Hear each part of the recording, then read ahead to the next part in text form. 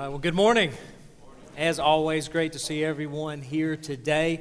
We're going to jump in this morning. We're continuing our study through the book of Genesis. In the beginning, I've made it through a whopping 3 chapters so far and felt like I've just scratched the surface. But today, going to try to pick up a little ground and catch up to your reading plan. If you have the scripture notebooks that we gave out in the first few weeks of the year, you can also follow along this morning either in your Bible in that scripture notebook or in our church app today. There's the passages are there as well as a place for notes also. But today I'm going to look at 2 chapters, chapters 4 and 5. And yes, I'm still behind on your reading plan and will be throughout this one. Last week, though, we were in chapter 3, and we looked at the fall of man, right? That the great blunder that man made, though God gave him all of creation, all these things, and yet said, just do me this one thing and stay away from this tree, the tree of knowledge, right? The knowledge of good and evil. And yet, what does man do? Man does just that. And so we saw the fall of man and then the curse that follows that, which is why today, if you go to a zoo, the animals don't wear clothes, right? But the people who visit it, fortunately do, right? And that's all because of sin, right? That sin had to be covered. It had to be atoned for. Now, last week, I didn't get quite as far as I wanted to. Left a lot of notes out, and each service was different, and so I can't remember exactly where I was with this one, but I want to back up a little bit into chapter 3 and just highlight a couple verses if we can. First of all, verse 17, right? Verse 17 is when Adam, actually God curses the ground, but he's telling Adam that the ground will now be cursed all because he listened to his wife. Now, men, what I want to say is that is not a life verse. All right? We don't hang on to that one and say, see here, it's all your fault from the very beginning. It's not one to hang on to because remember, it was because he failed to lead as God had called him to lead that the mistake, the blunder was made in the first place. So I know men like to hang on to that one and quote it to their wives a lot. I wouldn't go there, right?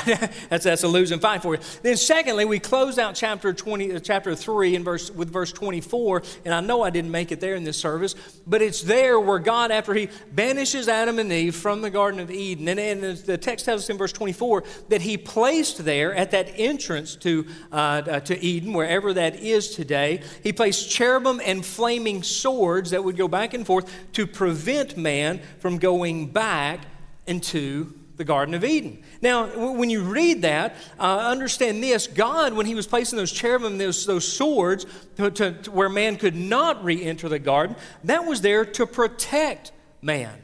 Right? It was there to protect him because remember, in the garden was also not only the tree of knowledge that he told them don't eat of that, and they did, and of course sin entered the world from that and death with sin, but then there was also another tree that he spoke of later, and it was the tree of life. And so God, before he places these swords and these cherubim to prevent them from going back in, he reminds them, listen, if we don't, they'll come back in.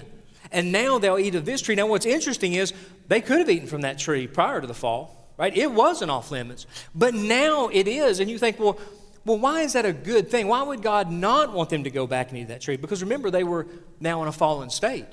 And so if they were to enter back into the garden and now eat from the tree of life, which he forbid, and why would they not? They certainly didn't listen to him when he said, stay away from the tree of knowledge of good and evil, right? And so if they go back and eat of the tree of life now, they will be in a fallen state, but they will live in a fallen state forever.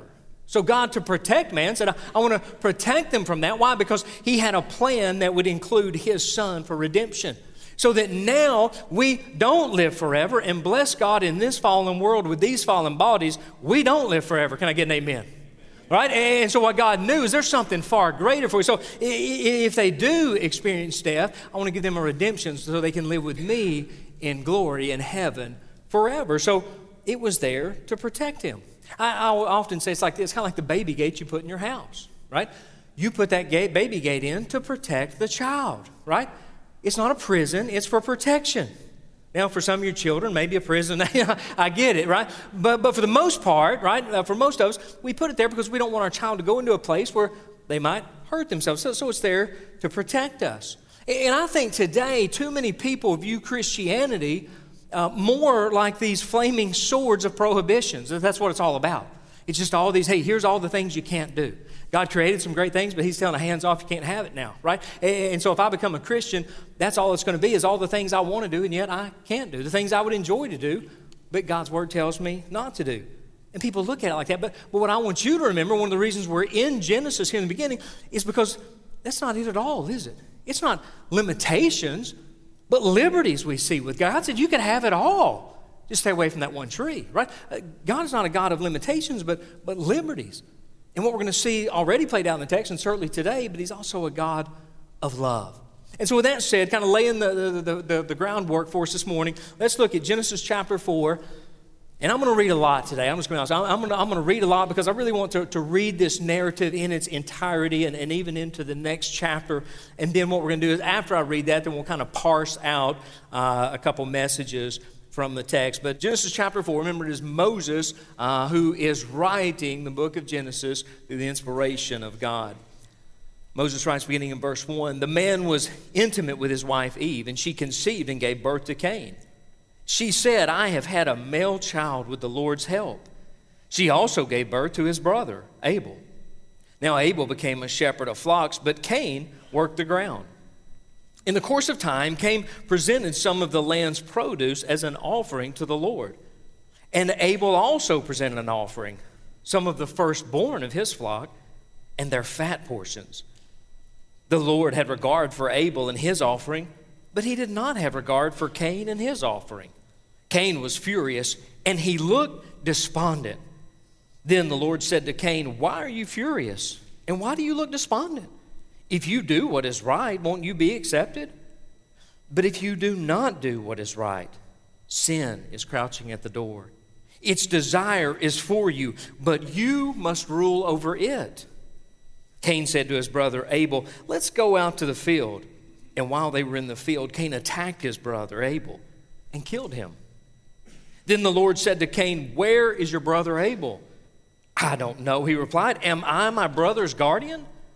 Then he said, 'What have you done? Your brother's blood cries out to me from the ground. So now you are cursed, alienated from the ground that opened its mouth to receive your brother's blood that you have shed. If you work the ground, it will never again give you its yield. You will be a restless wanderer on the earth.' But Cain answered the Lord, 'My punishment is too great to bear.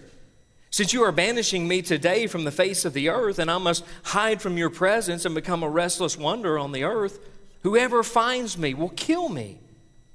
Then the Lord replied to him, 'In that case, whoever kills Cain will suffer vengeance 7 times over.' And he placed a mark on Cain so that whoever found him would not kill him. Then Cain went out from the Lord's presence and lived in the land of Nod, east of Eden.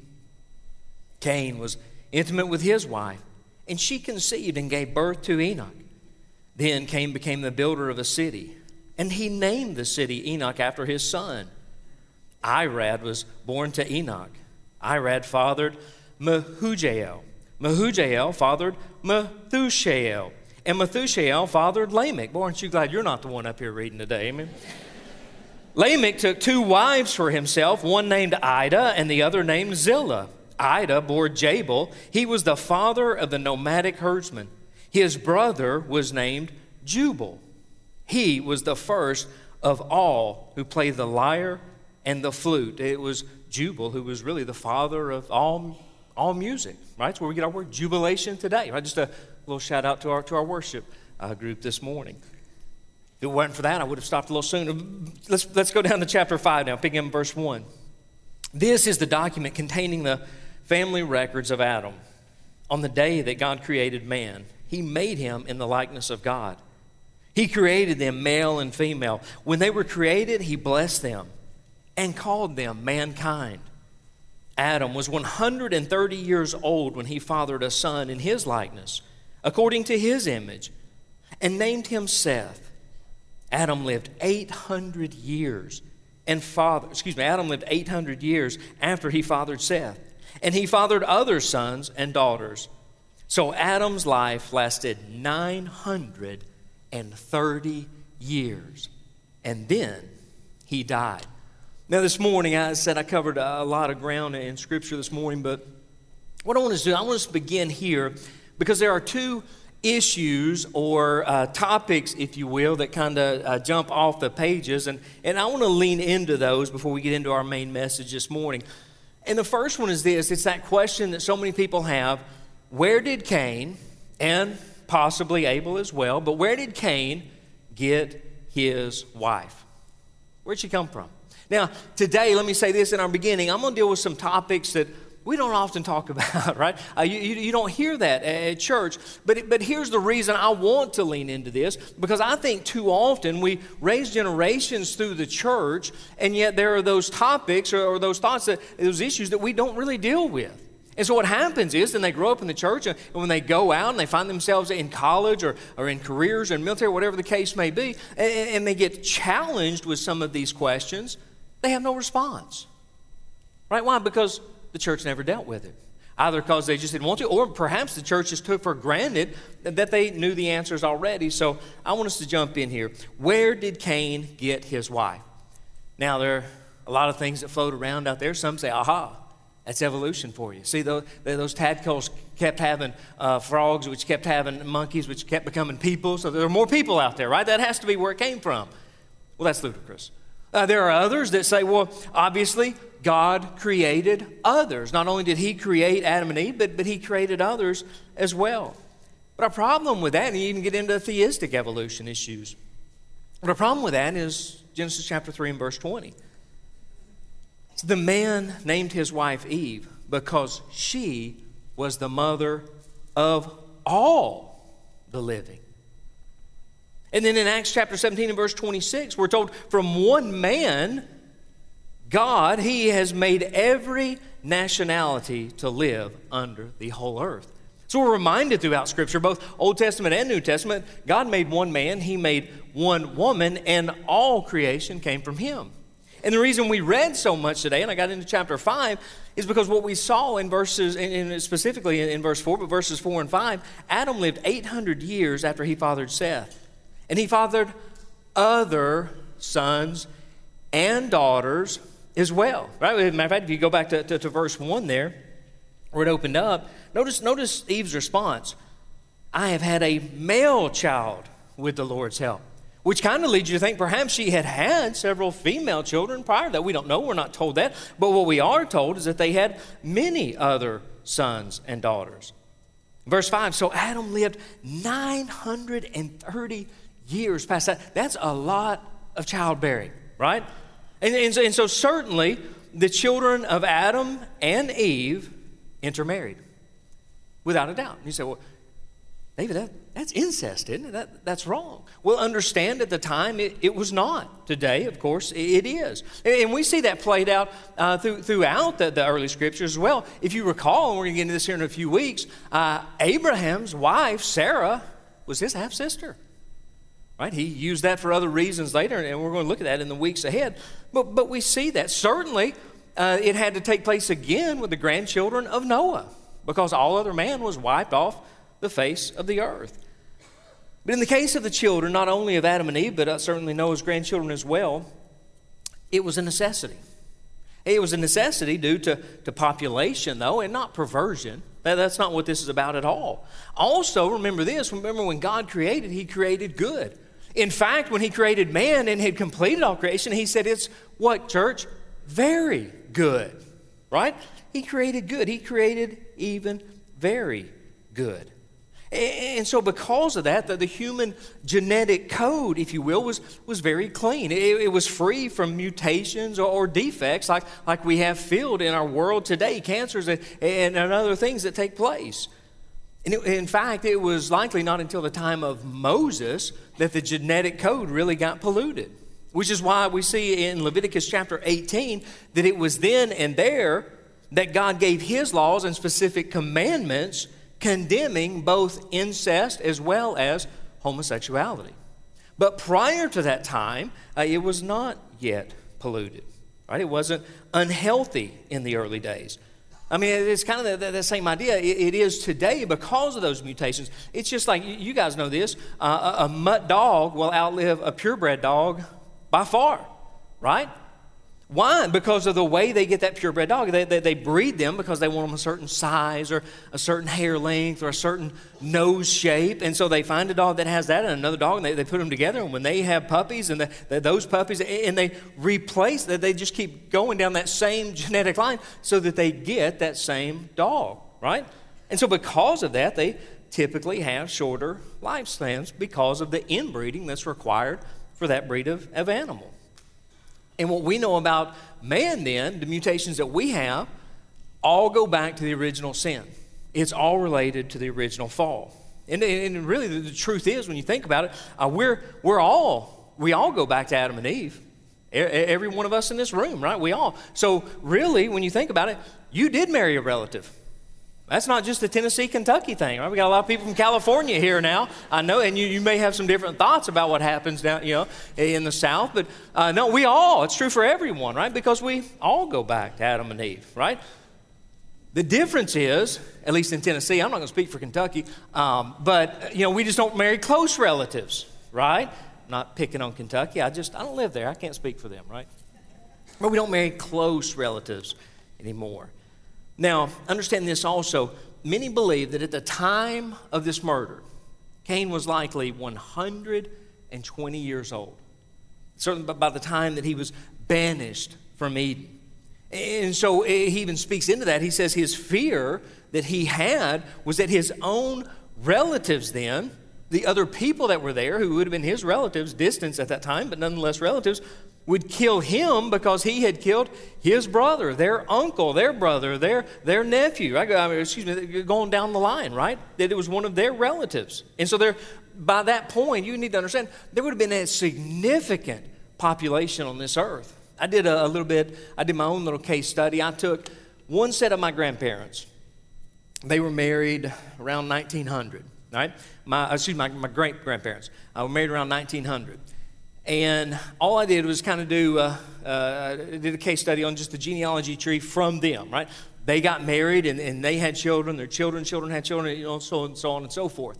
And taking out all spouses, not anyone they married, but just those who were born because of that original two around 1900, constitutes 100 people in this world today from my family. 100 just from those two in 123 years. Right? Now, thinking about that, I wanted to take that a step farther, but also knew that I didn't have the wisdom to pull this off. So I reached out to a man by the name of Chris Stevens, one of our own church members here. He is the MTSU math department chair. Right? So I'm throwing him some stats. I said, hey, run these numbers for me, and he did.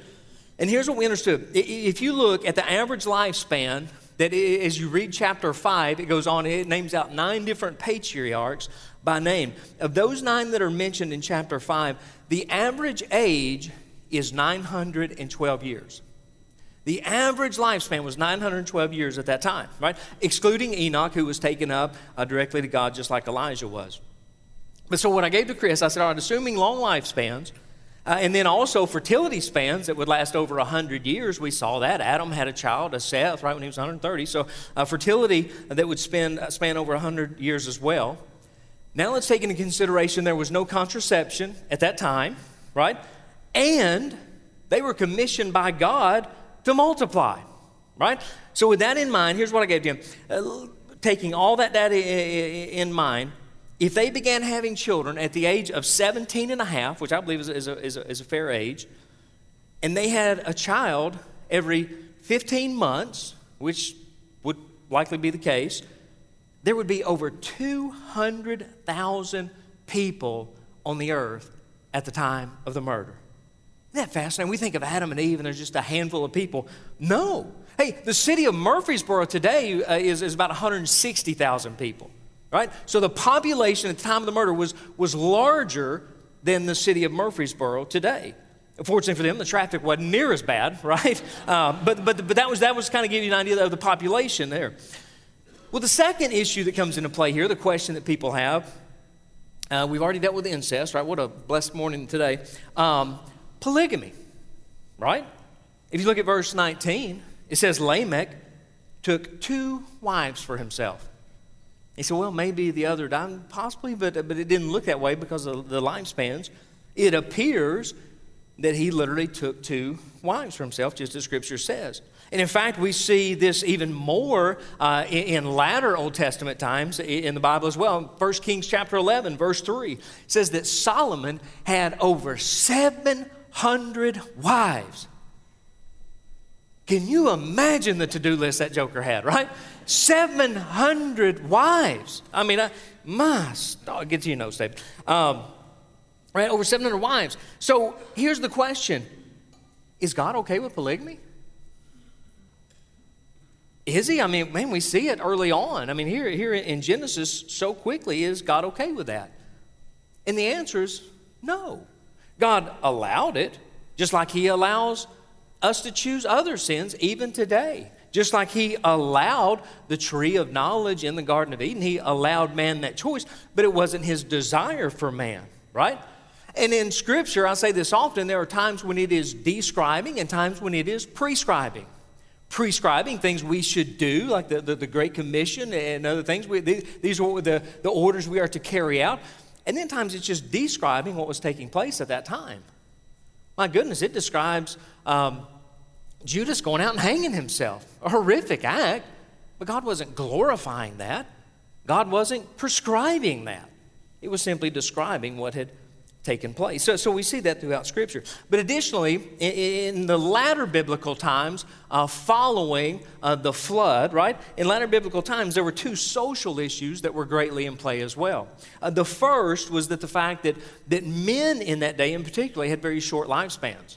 And they did so for several reasons. One, because they would often go to war and they would be killed in hand-to-hand combat on the front line, right? So there was the issue of war. There was also horrific work conditions at that time, and many people would often be killed just doing their jobs. And they had very limited medical knowledge at that time as well. They were limited there. And so men often had very short lifespans. Additionally, in patriarchal societies, right, for women who were either unmarried or widowed, it was difficult and almost impossible for them to provide for themselves, and certainly if they had children as well. So it's where the kinsman redeemer comes into play, right? And so that would be common as well. But what you have to remember is God's plan, God's design from the very beginning that we've looked at already was that monogamy. It was a monogamous relationship from the very beginning. One man with one woman for life. That was God's design. That was God's plan, and that they would procreate. We see that in Genesis 2:24.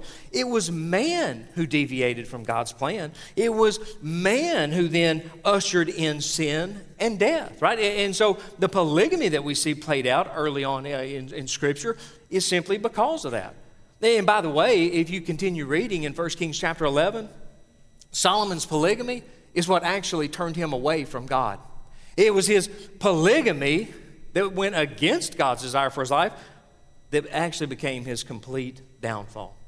And then you look at the rest of the New Testament, my goodness, Acts, Romans, Ephesians, Colossians, 1 Timothy, Titus, 1 Peter, they all address God's desire for man to hold to his original design for a covenant monogamous relationship in marriage. Right? The entire New Testament speaks into that. But what I love about Scripture, because sometimes people get so hung up on these things, is just how simply straightforward the Word of God is.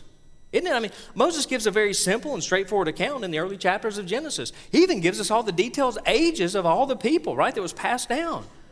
Listen, if the Bible were made up, right, if those things were in, one, they would have taken that out altogether, but if they had left it in, there would be an effort or an attempt to answer those questions, right, within Scripture. But it's not necessary.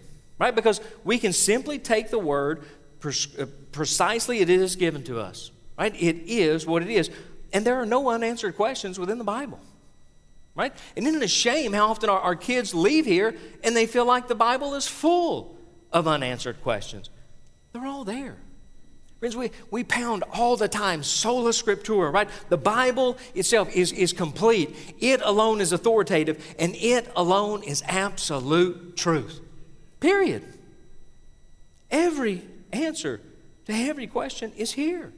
In 2 Timothy 3:16, all Scripture is inspired by God and is profitable for teaching, rebuking, correcting, and training in righteousness. 2 Peter 1, 20 and 21, above all, you know this, no prophecy of Scripture comes from the prophet's own interpretation, because no prophecy ever came by the will of man. Instead, men spoke from God as they were carried along by the Holy Spirit. Every word we have is from God. And every answer to every question is in His Word. Period. It is sufficient. Scripture alone. Now, understand this too, and we need to get into today's message, but as we look at this, what I want us to see and what I want us to camp is really the offering then of Cain and Abel that's played out here. Now, some feel that as you look at this passage, some feel that it's kind of unfair the way God treats them. I mean, to be pleased with one over another offering, that just doesn't seem fair. I mean, they gave what they chose. This person gave what they chose. It seems like God is being unrealistic or unfair here. And really, people are kind of divided into two different camps or ideologies when it comes to this. One that focuses simply on the sacrifice itself. The other then that focuses more on the heart of what is given, the heart of the offering. And I want us to look at both today. As you look at the sacrifice that was given, Cain, it says, was what? Working the ground that had been cursed. Remember, we looked at that from verse 17, right? God told Adam the ground will be cursed, and yet Cain was working the cursed ground. Abel, on the flip side, he says he was exercising dominion that God had given man over all the animals, right? Now, understand this too, being both a farmer and a shepherd were both honorable occupations at the time. They really were. And also remember this too, at this point, both man and animals were still vegetarians, right? We still weren't eating meat yet. That means that the animals that Abel was raising, why would he be a shepherd if you weren't eating, right? What would the purpose be? He would have been a shepherd by the way of either sheep or goats, and some translations will even spell that out. But the reason that he would be raising these sheep or goats, these animals, was for two purposes. Either to be used for clothes or to be used as a sacrifice. And often for both. That would be the whole purpose of raising these herds, was in order to give sacrifice to God. Now also, we understand that Abel's offering was a blood sacrifice. Right? We go back to Genesis chapter 3, verse 21. That's when man had fallen, when sin and rebellion was introduced. And it said the Lord God made clothing from the skins of the animals for the man and his wife, and then He clothed them. See, fig leaves were no longer sufficient, right? God made that clear. Something had to die. A sacrifice of blood was necessary in order to atone for the sin they had given. That was the only thing that could cover them. Life would have to be lost. Blood would have to be spilled. Now for us today, Hebrews 10:4 tells us that no longer do we sacrifice animals. My goodness, you don't see me up here with a knife and a sheep and I'm just making a mess, right? We got the concrete for it. It wouldn't be a big deal to clean up, but we don't do that, right? Why? Because it's no longer necessary. Hebrews 10:4 says it is impossible for the blood of bulls and of goats to take away sin. What replaced that? Why all of a sudden did that stop? Because of the sacrifice of our Lord. Jesus became that atonement for us, right? We don't sacrifice animals anymore. Now, that being said, what we have here then in this passage is this, I believe, just is this beautiful picture of God still desiring to be with man. You know, I mean, he's still asking for that offering, for that sacrifice, even after the fall, even after man had turned against God, even after he was ejected from the Garden of Eden. Yet God still wants to be with man. And so obviously there was some kind of sacrificial system that was put in place. Very, very likely, very possibly, it was there at the entryway to the Garden of Eden, perhaps where the cherubim and the swords were flashing, right? And it was there that man would give an offering to God. And it was there at that time that as both Cain and Abel brought their offering, it says that God showed regard for Abel's offering. Now, the word regard there, if you look at the Hebrew, it simply means to pay attention to something, to gaze at it significantly, right? And so it's really not a picture that many of us have, that God saw Cain's offering and just shunned it altogether. Really, the picture we have is that God just looked intently at Abel's. He looked with favor upon Abel's, right? And notice what Abel brought. Look at the distinction between the two. Abel brought the firstborn of his flocks. Do you see that? His first fruits, the very first animals that were born, that's what he brought in. And not only did he bring in the firstborn, the first fruits, but it says also the fat or the choice offerings. See, Abel was holding nothing back. He was absolutely giving his best to God. But notice what it says about Cain. Cain only brought some of his crops. Do you see that? Abel, the first of it, but Cain just some of his crops. And so you get this picture of this comparison where Abel brings in his first and his best, Cain brings in his excess. Yeah, possibly even his seconds, the bruised produce. Stuff's getting a little wilty. Maybe the stuff he didn't like. Like he kept them fresh-grown tomatoes and zucchini for himself. Brought God okra. Just the things that he didn't want. That's kind of the picture that we give. At a minimum, he only gave a small portion. He just gave him some of his crops. See, I believe both Cain and Abel, that they both knew, they both understood what kind of offering that God had asked for. Friends, when it comes to our worship, when it comes to how we give to God, it's not only about what we want to give, but it's also about what God has asked of us. It's about the precedent that He has set for us. As we worship Him, it's really just saying, God, I believe in how much you've given me, and this is now how I want to worship you. This is how I want to give to you. God gave us His best. Jesus certainly gave us His best. And so when it comes to our worship to Him, that's the question for today. Do we give Him our best? Do you give Him your best? I often say this, it's sad that a lot of times we worship our work, don't we? I mean, work is our God. It is where we find our identity. As people ask you about yourself, you generally, first thing you do is tell them what you do, right?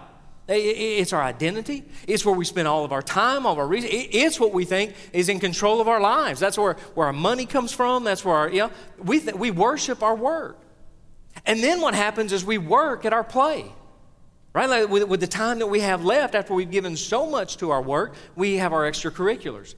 And man, with our extracurriculars, we do all we can. Right? We want the best, whatever that is, a sport, fishing, whatever it is. You want to learn about it. You want to work at it. You want to be the best you can at it. So we worship our work. We work at our play. And then with whatever's left, we play at our worship. Here, God, here's the excess. Here's what I have left. And so where are you? Kind of like Cain, you just kind of give God what's excess, or more like Abel. You say, God, I want to give you my first. I want to give you my best, my thoughts, my time, my resources. It's been said we should give God the first hour of every day, the first dime of every dollar, and the first consideration in every thought. That's worship. That's what Abel was doing. Abel's offering was accepted, not just because it was an animal, not just because it was his first and his best, because it came from his heart. And it was given according to what God had obviously revealed to them in how they were to worship and how they were to sacrifice. Cain, on the other hand, just disdaining the divine instruction, right? He just brought what he wanted. He brought some of his crop. And that's it. Hebrews 11:4 says this, by faith, Abel offered to God a better sacrifice than Cain did. And by faith, then, he was approved as a righteous man because God approved his gifts. Really giving to God means we're stepping out in faith. Giving to God is that picture of that first fruit. God, I'm going to give to you before I give to myself. But by faith, I'm going to understand, but God, you've got the rest of the month for me, right? I don't mind giving to God first because I know God's got me. And that's what he's saying. That's the faith. That's faithful worship. That's faithful stewardship. That's faithful giving. In this story, Cain and Abel represent all of mankind. It really does. We all have a choice to make, to follow the will of God or the way of the world. That's it. I'm going to close this out here. Notice in verse 7, God still offers restitution with Cain. And basically he said this, listen, Cain, you made a mistake. You blew it bad. You made a mistake, but that doesn't have to define you. And the anger that we see here, notice it came from Cain, right? I mean, look how he responded to God. I don't know where he is. Am I my brother's keeper? The anger came from God from the very beginning, even before the murder. Not from God. It came from Cain. But notice what God said. God said, listen, Cain, don't let this anger, don't let this sin rule you. Instead, you rule it. He encouraged it. He said, listen, do what's right. It's not too late. Don't let it get a hold of you. And yet, what took place? That seed of anger that was in Cain grew all the way to murder. Man, is that not what we see today? People go from anger to hatred to murder. Don't we see that played out on the stage today? Look around. Watch the news. That's what anger goes all the way to you. Now I'm not just upset about something, but I'm angry about it. I've got a hatred for it. And to where many will walk even as far as the sin of murder. And that's exactly what we see in Cain. But look what we see in God. Verse 15 of chapter 4. Even after all of this, God still showed his love even to a murderer. He said this, then the Lord replied to him, because remember Cain said, this punishment's too much. God, I can't bear this. This is too much. Look how God responded. In that case, whoever kills Cain will suffer vengeance 7 times over. And he placed a mark on Cain so that whoever found him would not kill him. And from the very beginning, we see the depth and the breadth of God's love for man. I mean, Cain had committed murder. And yes, there was a punishment that went with that. And yes, there was a curse that went along with that. But God still said, but I'm still going to protect you because I still love you. You know, I don't know where you are today, who you can relate to more in this story, Cain or Abel, and I certainly won't ask for hands. But what you need to know, wherever you are, God loves you. Jesus gave his life for you. For you. And it's never too late. It's never too late for you to offer your love for him, for you to offer your first, for you to offer your best. Because that's exactly what he did for you. Now I want to ask you right now, go ahead and take out your communion elements. Often remind us at this time, your salvation is free, but it's not cheap. It's not cheap at all. Jesus gave everything he had, everything he could for you. And we're reminded of that in this time of communion. You know, here at Northside, we offer what's called close communion. It means this, it is not open to everyone, neither is it closed to anyone, but rather we say that that's up for you to determine. We believe it's open to any who would say, I am a born-again baptized believer. And so you decide if you will participate in this time or if you will just simply reflect in this time and pray. For parents, it's a great time to educate our children and teach them the significance of communion as well. With that said, I'm going to read this morning from Mark chapter 14. Beginning in verse 12, said, on the first day of unleavened bread, when they sacrificed the Passover lamb, his disciples asked him, where do you want us to go and prepare the Passover so that you may eat it? Jesus then gave them directions of exactly where they were to go and who they would contact and how that would fall out. Verse 22, then it says, as they were eating, he took bread, blessed and broke it, gave it to them and said, take, this is my body. Then he took the cup, and after giving thanks, he gave it to them. And they all drank from it. He said to them, this is my blood of the covenant, which is poured out for many. Truly, I tell you, I will no longer drink of the fruit of the vine until that day when I drink it new in the kingdom of God. Then Jesus said to them, all of you will fall away from me, because it is written, I will strike the shepherd, and the sheep, they will be scattered. You know, in that last little verse there. Jesus is quoting Zechariah 3:17, but it's certainly tied to the proto-evangelium that we looked at in chapter 3 and verse 15, where when man had fallen, remember what he said to Satan, to the serpent. He said, you will strike his heel, but he will crush your head. Well, on the cross, Satan took his best shot. He struck the heel. It was coming out of that tomb where Jesus crushed his head. See, friends, when we come to communion, we realize, we get that picture. Jesus left heaven. He gave up everything. He went to the cross. He gave everything for you, for me, for us.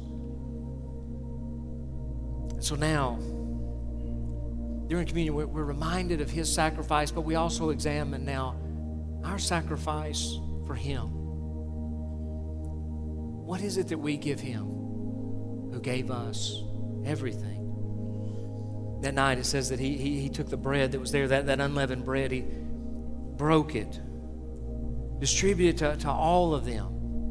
He took it. Now, remember, he had not yet gone to the cross. This was foreshadowing. He was telling them this is what's within hours about to take place. But for us on this side of the cross, we know exactly what this means.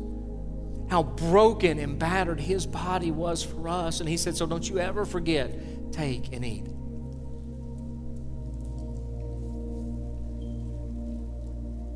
After they had eaten the bread, he took the juice, the wine, the cup. And he said, now, just as the bread represented my broken body, this is a new covenant.